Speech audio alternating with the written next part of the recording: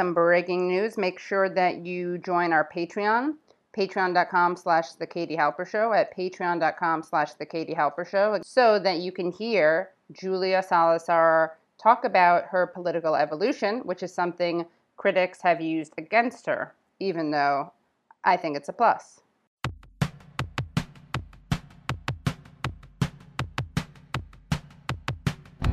Hello and welcome to The Katie Halper Show. I'm your host, Katie Halper. You can hear The Katie Halper Show every Wednesday at 7 p.m. on WBAI, that's 99.5 FM, or WBAI.org online. Find us on iTunes, rate and review us, please. And you can find us on SoundCloud. And make sure you join our Patreon at patreon.com/The Katie Halper Show. Again, that's patreon.com/The Katie Halper Show so that you can get bonus goodies. On today's show, I speak to Julia Salazar, who is running for state senate in New York's 18th district in North Brooklyn. Salazar is a member of the Democratic Socialists of America, or DSA, and is running as a DSA and Democratic Party candidate. The election for state senate is on September 13th. But first, I speak to Ted Hamm, a co-founder and former editor of the Brooklyn Rail. He teaches journalism and New York City history at St. Joseph's College in Clinton Hill, Brooklyn. And Hamm has a piece in City Limits that came out Monday about Tish James, who is running against Zephyr Teachout for Attorney General of New York. And the vote for Attorney General is also on September 13th. The op-ed is called Tish James's Past Support for Tainted XDA is a Concern.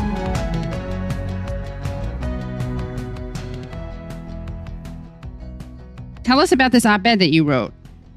My take on Tish James, it's basically goes back to the 2013 district attorney's race in Brooklyn when she supported Joe Hines instead of Ken Thompson, who the reform candidate in that race. And at the time, there was plenty of evidence of corruption within the Hines administration, particularly regarding wrongful convictions. There had been 16 cases overturned by judges at that point, and Jabbar Collins was a headliner over the preceding 4 years. His case had been playing out, causing all kinds of controversy for Hines and so on. The Daily News in November of 2012 called for an investigation of Hines and his henchman, Mike Vecchione, over their handling of the Jabbar Collins case. And can you tell us about the case of Jabbar Collins? Sure. He was convicted for 1994 murder of a Williamsburg rabbi. Vecchione, the prosecutor, used what became known as the Hines Hotel method of coercing reluctant witnesses to testify, which that meant putting them in a hotel room, often against their will, until they finally agreed to testify in cases. And in Jabbar Collins's case, the witnesses were not even at the scene or they had identified other people and so forth. So they were faulty witnesses. As the case unraveled, the two federal judges found glaring misconduct on the part of Vecchione and Hines.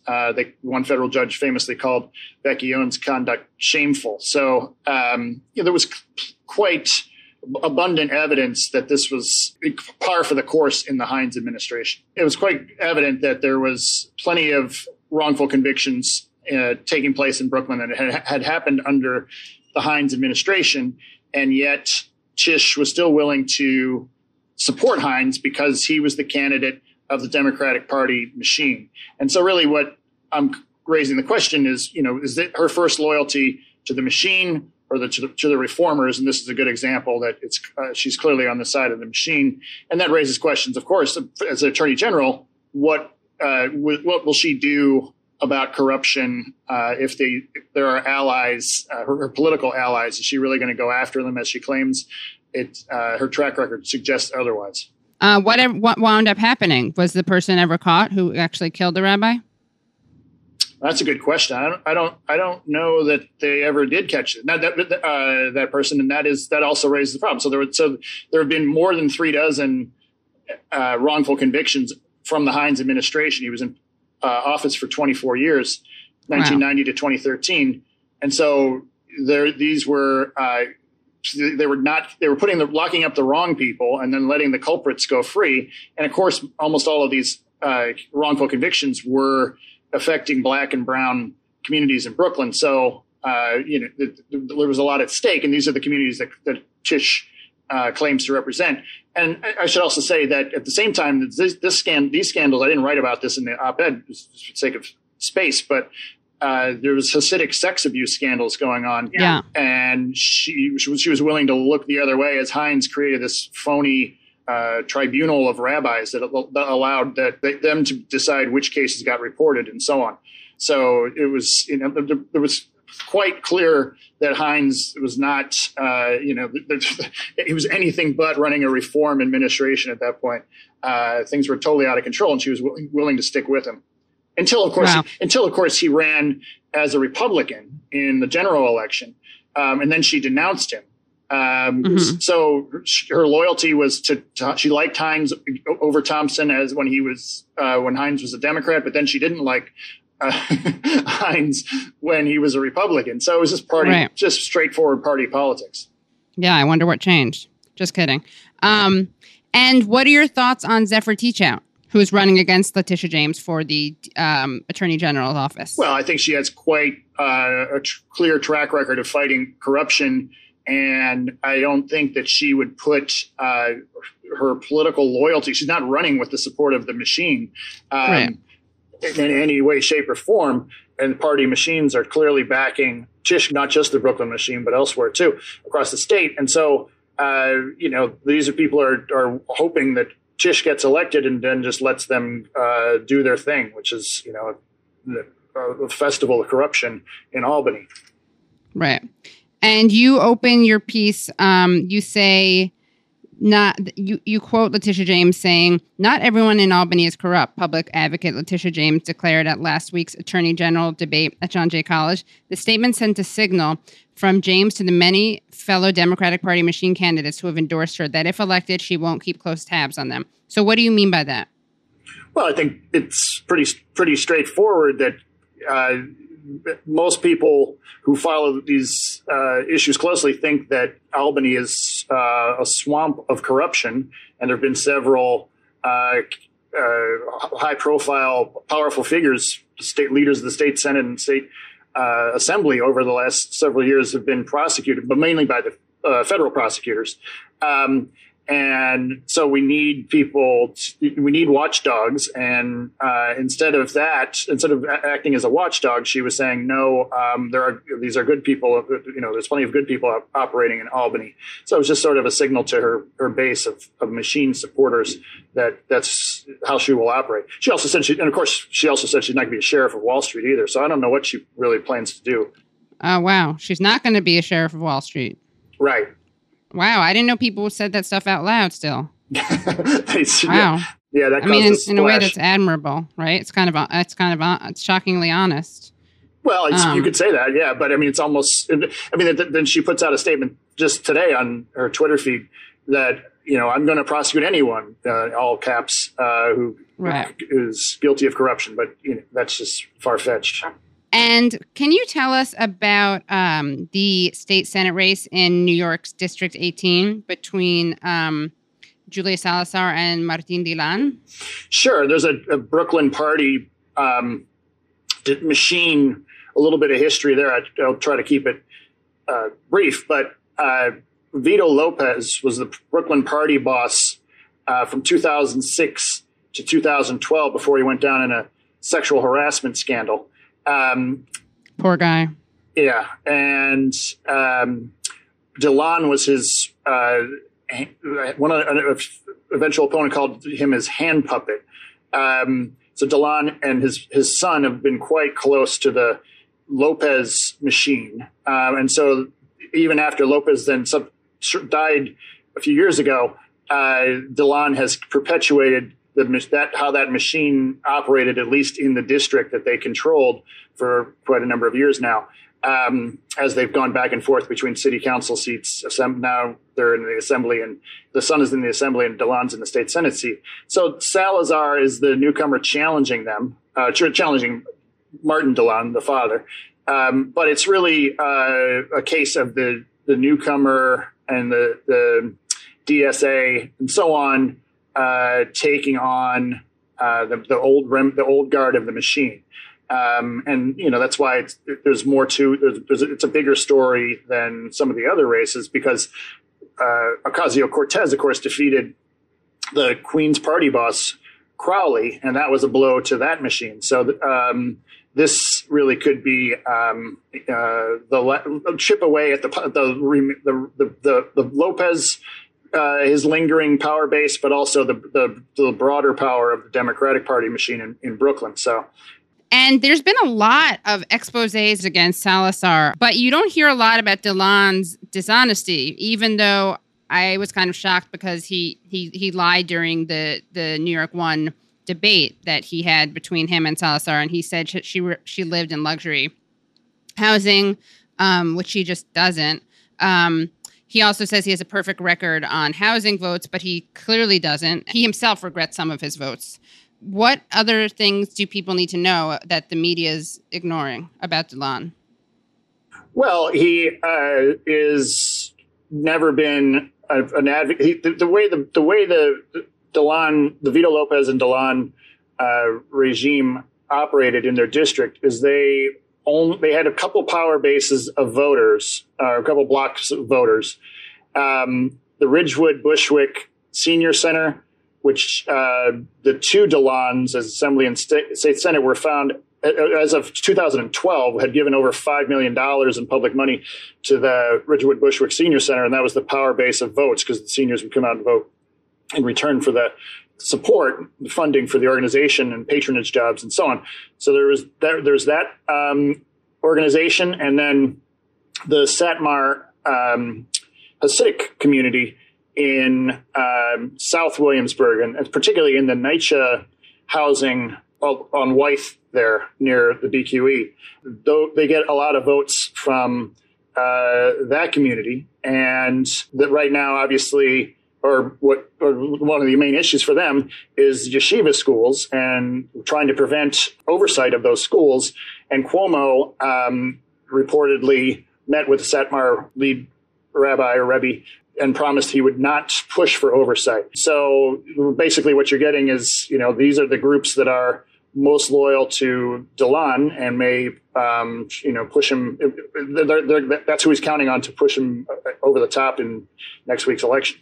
There's a Juan Gonzalez column from roughly around 2010 or so that said that DeLon got angry with longtime housing advocates. There's a group called East Brooklyn Congregations that advocates for tenants' rights, and they went to meet with him, and he brushed them off and got hostile with them, and just basically they've done nothing for longtime residents of the community who are not a part of their machine, and have been squeezed out. As Bushwick has been booming, as we all know, for the last 10 years or so. And what he hasn't done, that's not who he represents. So Salazar is breathing life into this district and targeting new voters and people who aren't part of the DeLon machine.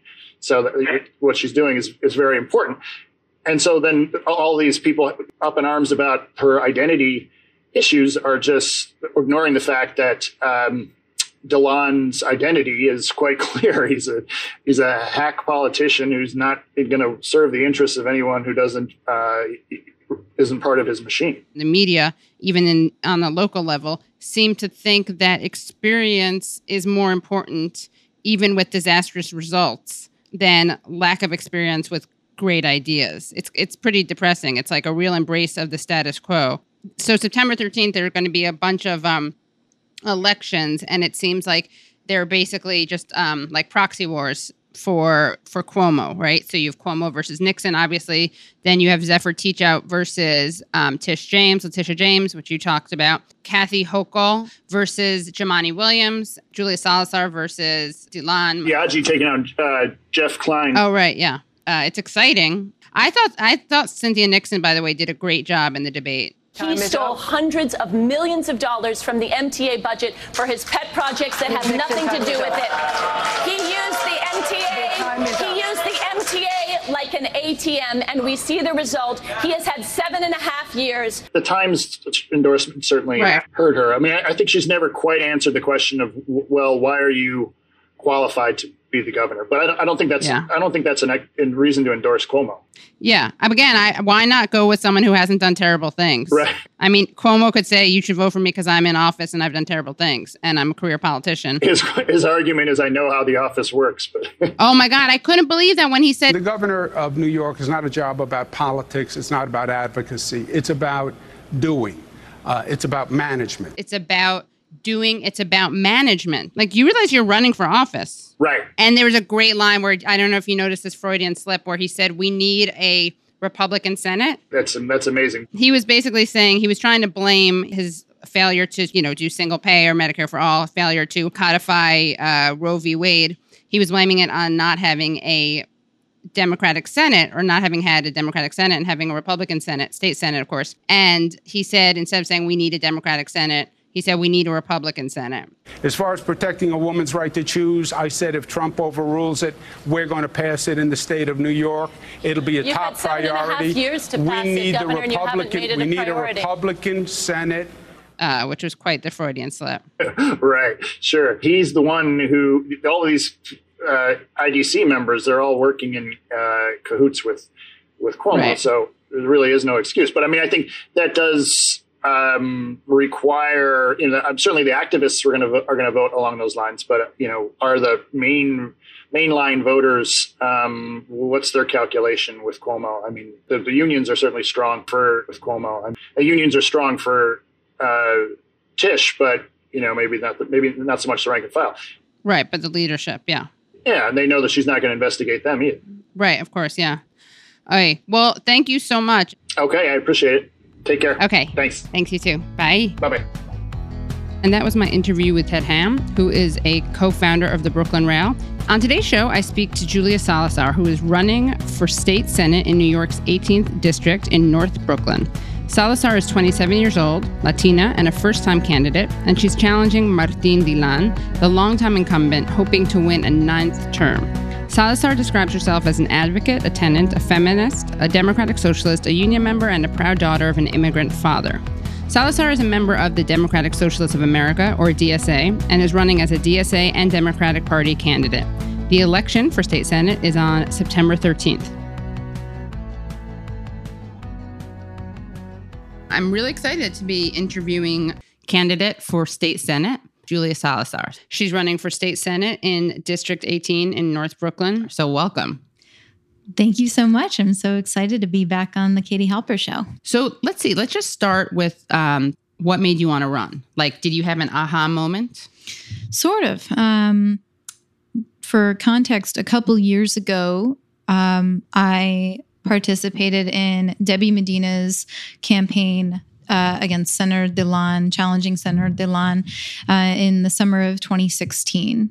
Debbie is a Latina tenant organizer from South Williamsburg who ran a really strong grassroots campaign against Senator Dilan and did quite well in the polls in the primary 2 years ago. And I was really inspired by her campaign.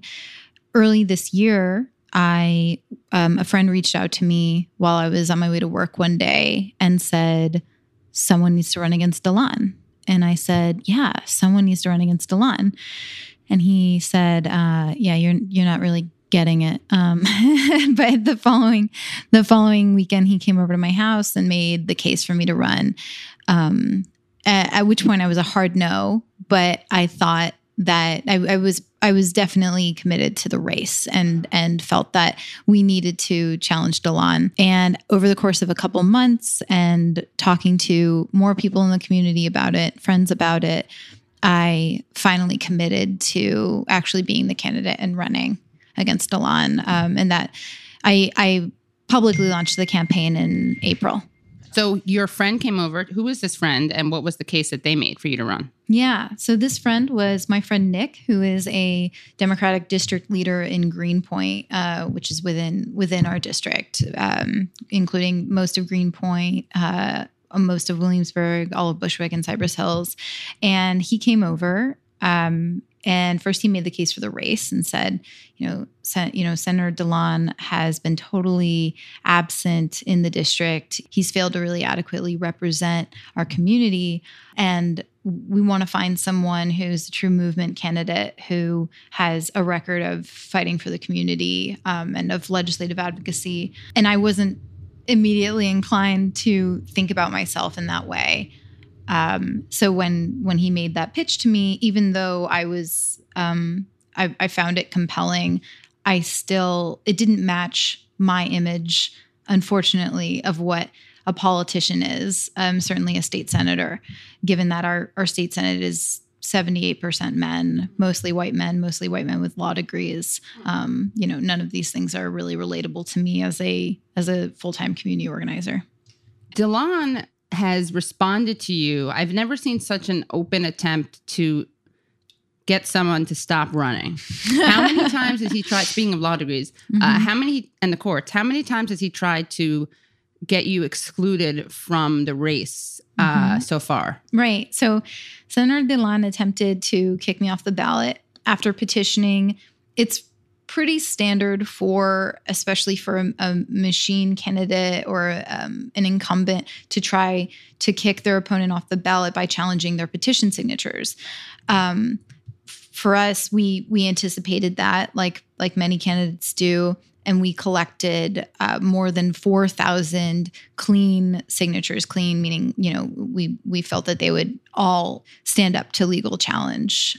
He served me over a month ago and was challenging my petitions, although that petition was very weak and unsubstantiated, and so it was struck down. But then he also tried to challenge me on the basis of residency, which was also baseless. And Judge Walker ruled in the case locally against, to dismiss DeLon's petition. DeLon appealed once. Also, this was locally. The appeals court, a panel of 4 judges, unanimously ruled against him and in my favor. And then he appealed a final time in Albany. So my attorney, who is very much a movement attorney, she had to go up to Albany to just go through the motions of his baseless appeal. And then they denied his appeal once again. So now the process is complete and I'll be on the ballot. So now he has nothing left. So he's done what? He tried to block you on the signatures, then on your residency, got blocked, appealed once, appealed twice, appealed 3 times, or that's it? Just twice? Appealed twice. So, appealed twice, okay. But yeah. So that's 3 total of plus 3 the other times. One 4. Okay, so you've gotten through 4 gates of hell or whatever. 4 levels of whatever, the Mario Brothers. Yeah, rings or something. Yeah.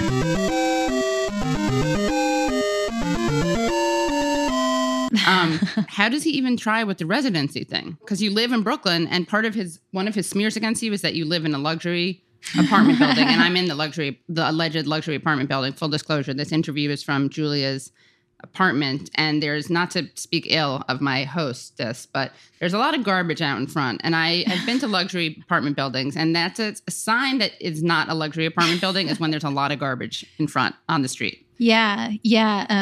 I think we missed trash day this week or something. There's a lot of trash out there. And yeah, so I don't live in a luxury building. We have a buzzer.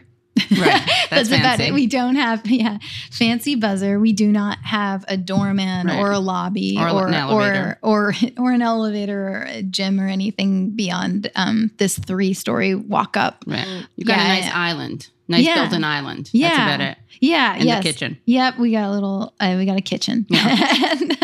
and, so fancy with. I would love to go to DeLon's house. I wonder what that's like. He owns a house in Cypress Hills, which is very interesting that he thinks it's appropriate to attack tenants living in a below market rate apartment, actually. But how can he both accuse you of living in a luxury apartment building? How can he use that as a smear, but then also say you don't live here? Right. It's wild. I think he is just throwing stuff at the wall and hoping that something sticks. Yeah. It's remarkable. He brought this up on New York One in our debate. My opponent is also part of the problem because she lives in a luxury apartment building which has accepted tax credits and tax abatements, and in the units where she lives, not one affordable. So she's part of that wave. And I immediately, was able to refute it and just said, Senator DeLon knows that those are misrepresentations. I do not live in a luxury building. I live in a 3-story walk-up. There's no luxury amenities about it. To blame the affordable housing crisis on tenants, including myself, is outrageous. Look, I just don't live in a luxury building. My opponent continues to do this. Right. And he really refused to talk about the issues. Right. I'm willing to address these things when they come up, because he forces me to explain why he's lying. But I'd much rather be talking about the issues that are affecting our district, and he doesn't want to do that because his record is really not very impressive. So let's talk about the issues. DeLon's attacks on you have been mostly either dishonest or they've been attempts to get you thrown off the ballot. What are the issues that he'd have to confront? What are the differences between the two of you?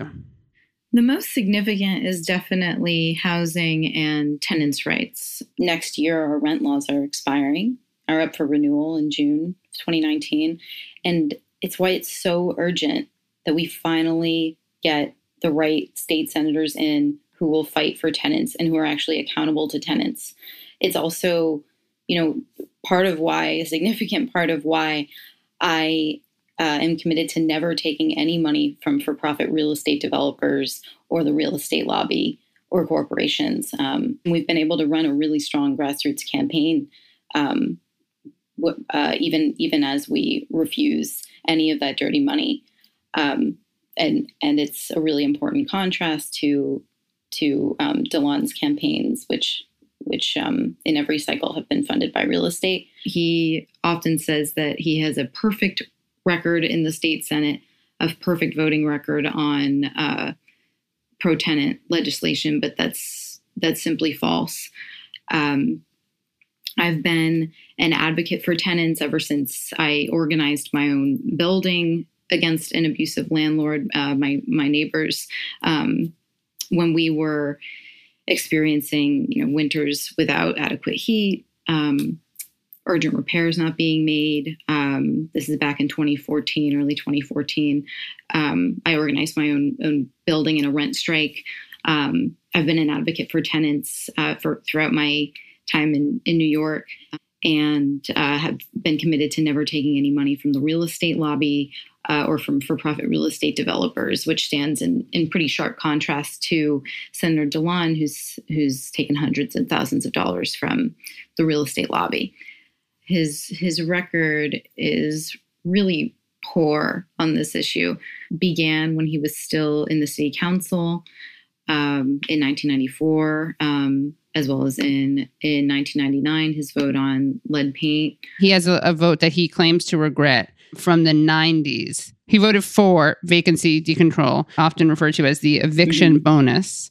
And then he regrets that. But he also, in 2009, when Democrats briefly held a majority in the Senate, he refrained from co-sponsoring a bill to repeal the vacancy decontrol, and then he abstained from voting on it. Vacancy decontrol is a policy that housing advocates, tenant advocates know.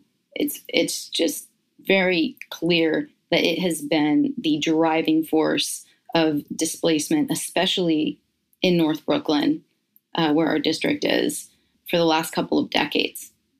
Back in 1994, when it was first passed through the city council, advocates lobbied DeLon and every council member really hard on it because they knew that it was going to lead to the destabilization of so many rent-stabilized units. And yet DeLon didn't listen, and now in hindsight claims that he didn't know, which is bogus.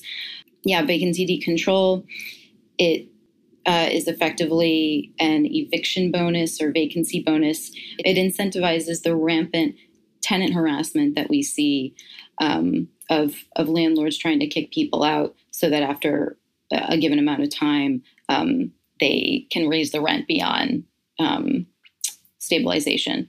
And so not only does it lead to tenant harassment, to evictions, but additionally to the crumbling of the rent stabilization system.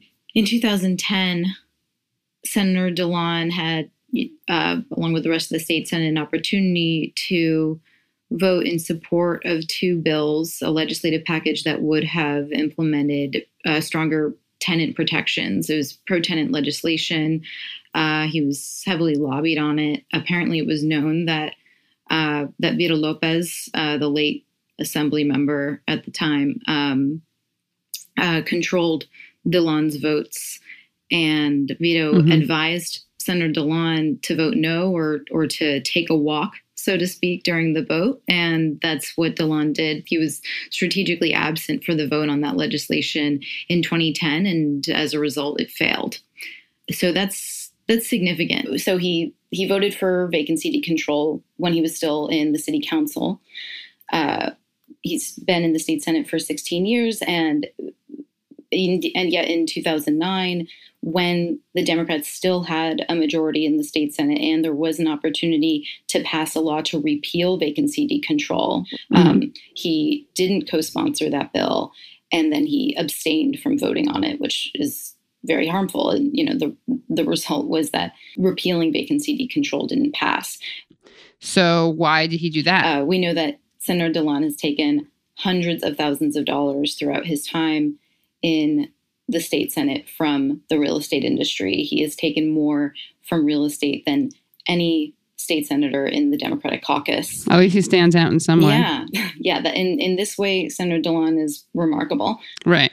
And what about lead poisoning? Back in 1999, DeLon voted in favor of exempting landlords from liability for lead paint, which we know is a serious public health issue, and exempted schools and public housing from oversight regarding lead paint. I was speaking to someone recently who is an inspector for the city, and he was just talking to me about how the biggest problem with lead paint and other environmental problems that are disproportionately affecting low-income communities and our communities in North Brooklyn as well is a lack of enforcement and oversight. What on earth is his defense for that voting record on that issue? He doesn't really attempt to justify it. When I debated him on New York One a couple weeks ago, he repeatedly claimed that his record in the state Senate on tenants' rights is flawless, is perfect. I think that he relies on people not closely following his legislative record, partly because he's not a very present senator. So people don't, are likely not aware of the harmful positions he's taken. But he relies on that ignorance in order to make false claims like that about his record. Someone who's endorsed you and who you have endorsed is Cynthia Nixon, who is challenging Governor Andrew Cuomo. She had this pretty amazing debate. When it comes to opposing Donald Trump in New York State, we already have a corrupt corporate Republican in the White House. We don't need a corrupt corporate Democrat in Albany as his main opposition.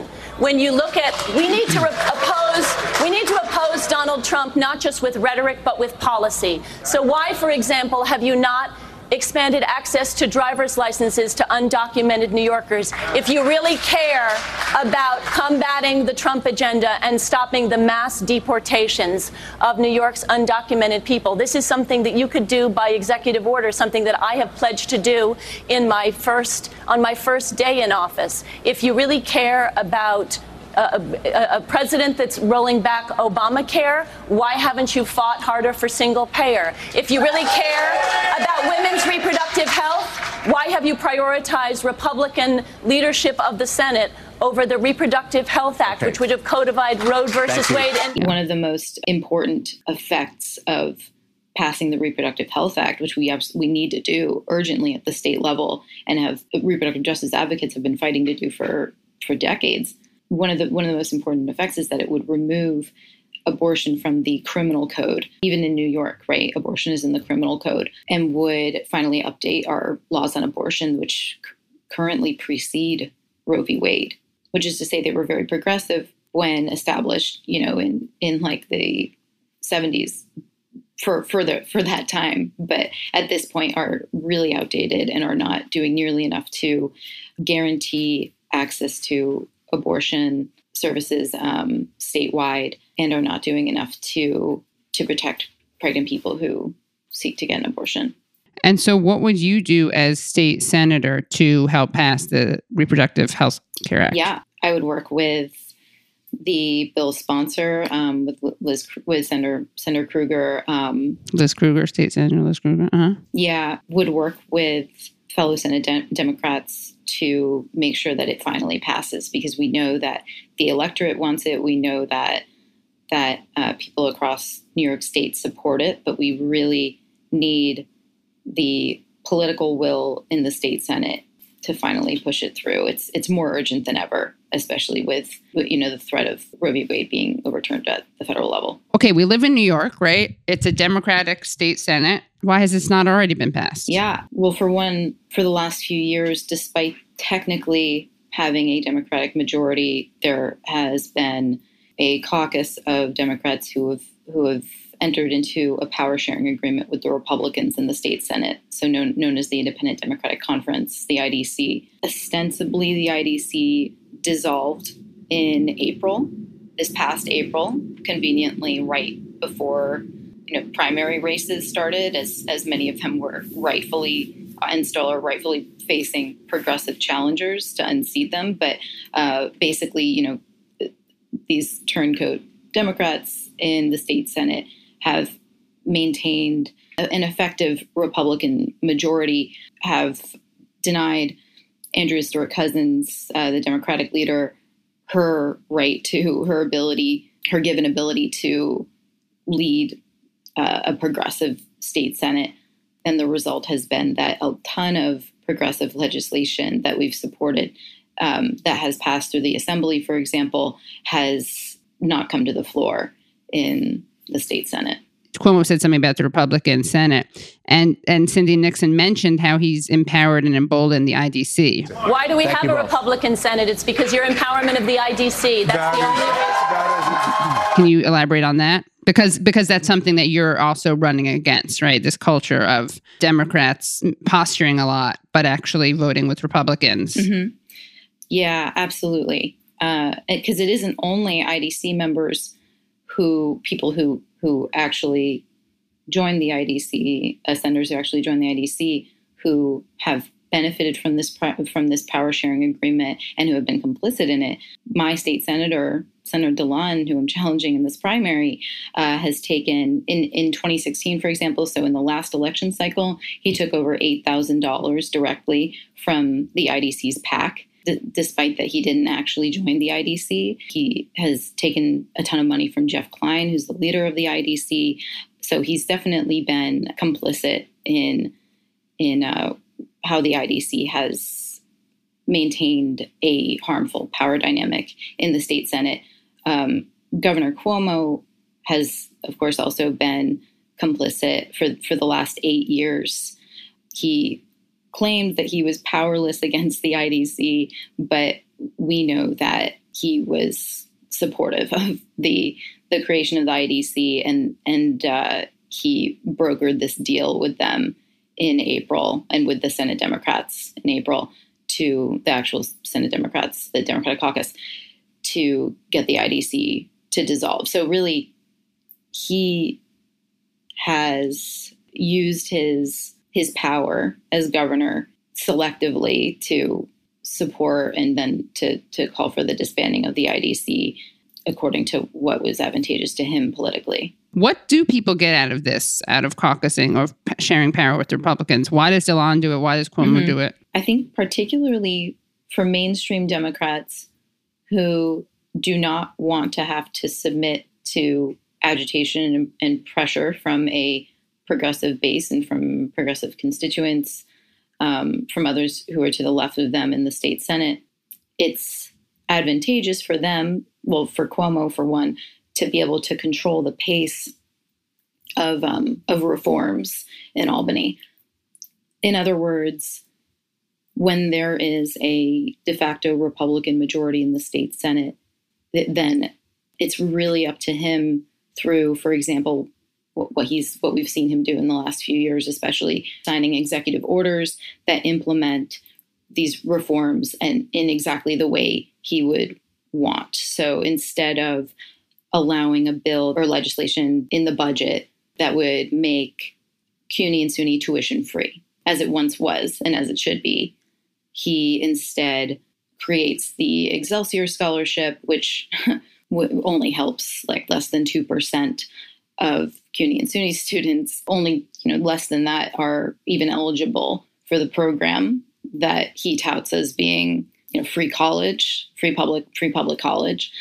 He's able to do that, claim it as a progressive reform, and then simultaneously is able to avoid passing truly progressive reforms through the state Senate. So it really just gives him more control in a way that is obviously preventing truly progressive policies and transformative policies from passing. For somebody like Senator DeLon, who is not a very effective senator, someone who's been in the state Senate for 16 years and in that time does not have an impressive record of sponsoring bold and transformative legislation, certainly doesn't have a record of really championing progressive legislation and pushing it through, claims that he has corrected course on his terrible votes in the past, before he was even in the state Senate, when he was in the city council,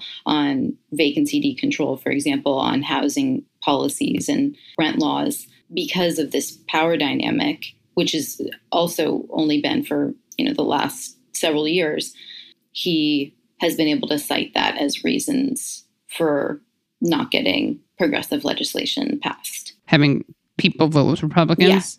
Yeah, absolutely. Saying, well, I caucus with the Democrats and I'm doing my best, but the power dynamic prevents us from passing progressive legislation. Sort of just throws his hands up and is like, eh.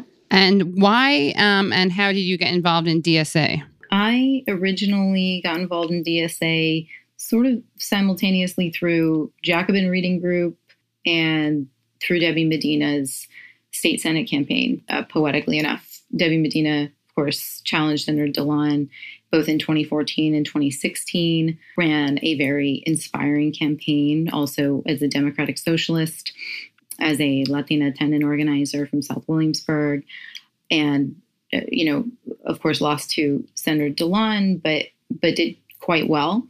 And I just volunteered and supported her campaign in 2016, and as a result, became involved in DSA because DSA was very actively supporting her campaign. And it was after the presidential election that I think is probably when I became a dues-paying member. The 2016 presidential election was like thousands of other people, newly energized and saw DSA's organizing as a potential solution, or at least a way to take action in response to our disillusionment with the Democratic Party after the failure of the 2016 election. It's been about 2 years since I originally got involved. I hold an elected position in the Socialist Feminist Working Group of the New York City chapter and have just been very actively involved in DSA. And what does democratic socialism mean to you? To me, being a democratic socialist means fighting to build a society in which everyone is cared for and has the resources that we need, well, not only to survive, but to thrive in our society, that everybody will truly have autonomy and control over our own destinies. As a democratic socialist feminist, what does that mean to you?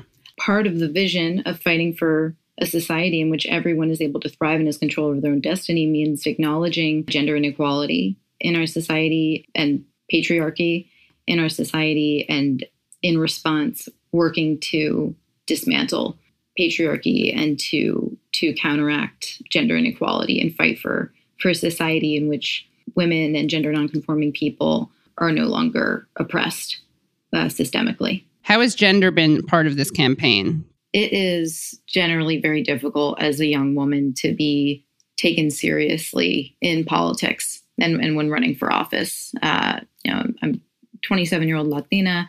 I'm constantly being told at exactly the same time to smile more and at the same time to be as serious as possible so that I will be taken seriously.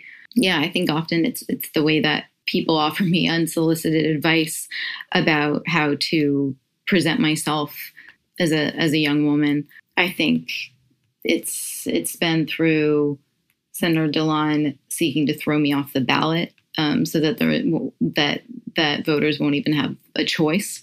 We were finally officially vindicated about a month and a half ago was when Senator DeLon after the first public campaign finance filing deadline, when we demonstrated that we could outraise him, that we outraised him 2-1 while taking absolutely no corporate money or real estate money and with average donations at $50-something as opposed to his over $900 average individual donation. After that, he seemed to pivot from pretending that I didn't exist, totally ignoring me, not taking me seriously, to then trying to fight me in court and get me thrown off the ballot. And he wasn't successful. The judge in our case ruled against his petition. Then he appealed. 4 judges also ruled against his petition.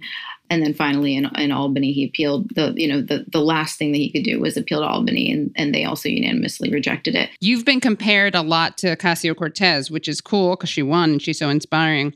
She said about you that you're not the second Ocasio-Cortez. You're like the first Julia Salazar.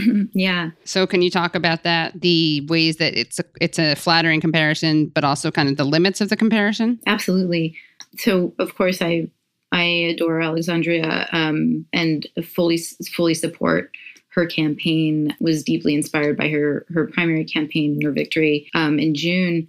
But I think that it's misguided when people just constantly seek to compare us. It's the result of, some patriarchy, people not having space in their political imagination for more than one progressive Latina democratic socialist in New York.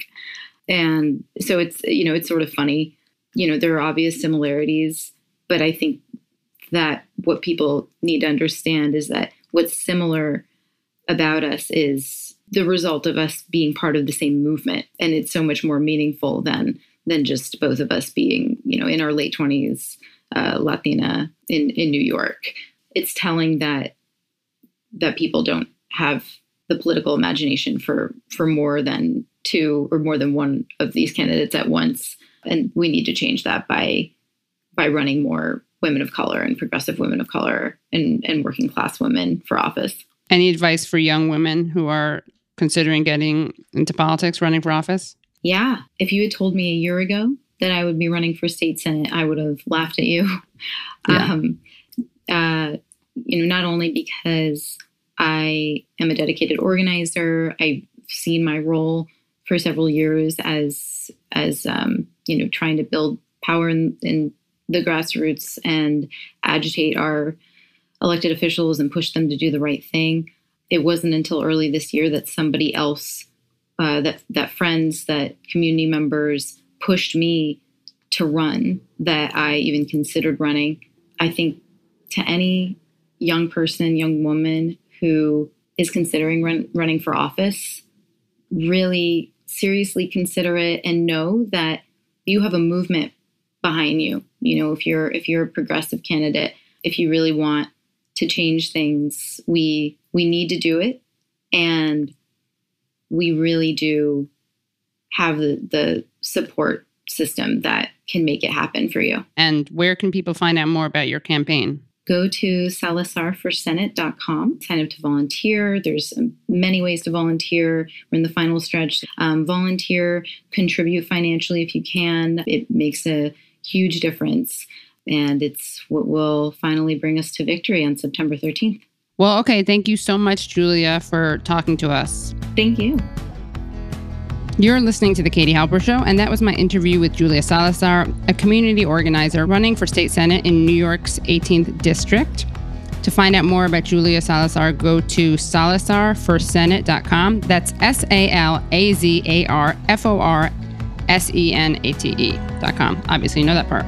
And earlier in the show, I spoke to Ted Hamm, who is a co-founder of the Brooklyn Rail. He was an editor of the Brooklyn Rail from 2000 to 2012. His most recent book is Frederick Douglass in Brooklyn, an edited collection of the great abolitionist speeches. He teaches journalism and New York City history at St. Joseph's College in Clinton Hill, Brooklyn. Check out Hamm's op-ed at City Limits. That's about Tish James, who is running against Zephyr Teachout for Attorney General of New York. It's called Tish James' Past Support for Tainted XDA is a Concern. You can follow Ted on Twitter at Hammer Daily. Thanks so much for listening to The Katie Halper Show. I'm your host, Katie Halper. You can hear The Katie Halper Show every Wednesday at 7 p.m. on WBAI. That's 99.5 FM or WBAI.org online. Find us on iTunes. Rate and review us, please. And you can find us on SoundCloud. And make sure you join our Patreon at patreon.com/The Katie Halper Show. Again, that's patreon.com/The Katie Halper Show so that you can get bonus goodies. See you next week. And once again, don't forget to join our Patreon so you can hear Julia respond to criticisms of her political evolution.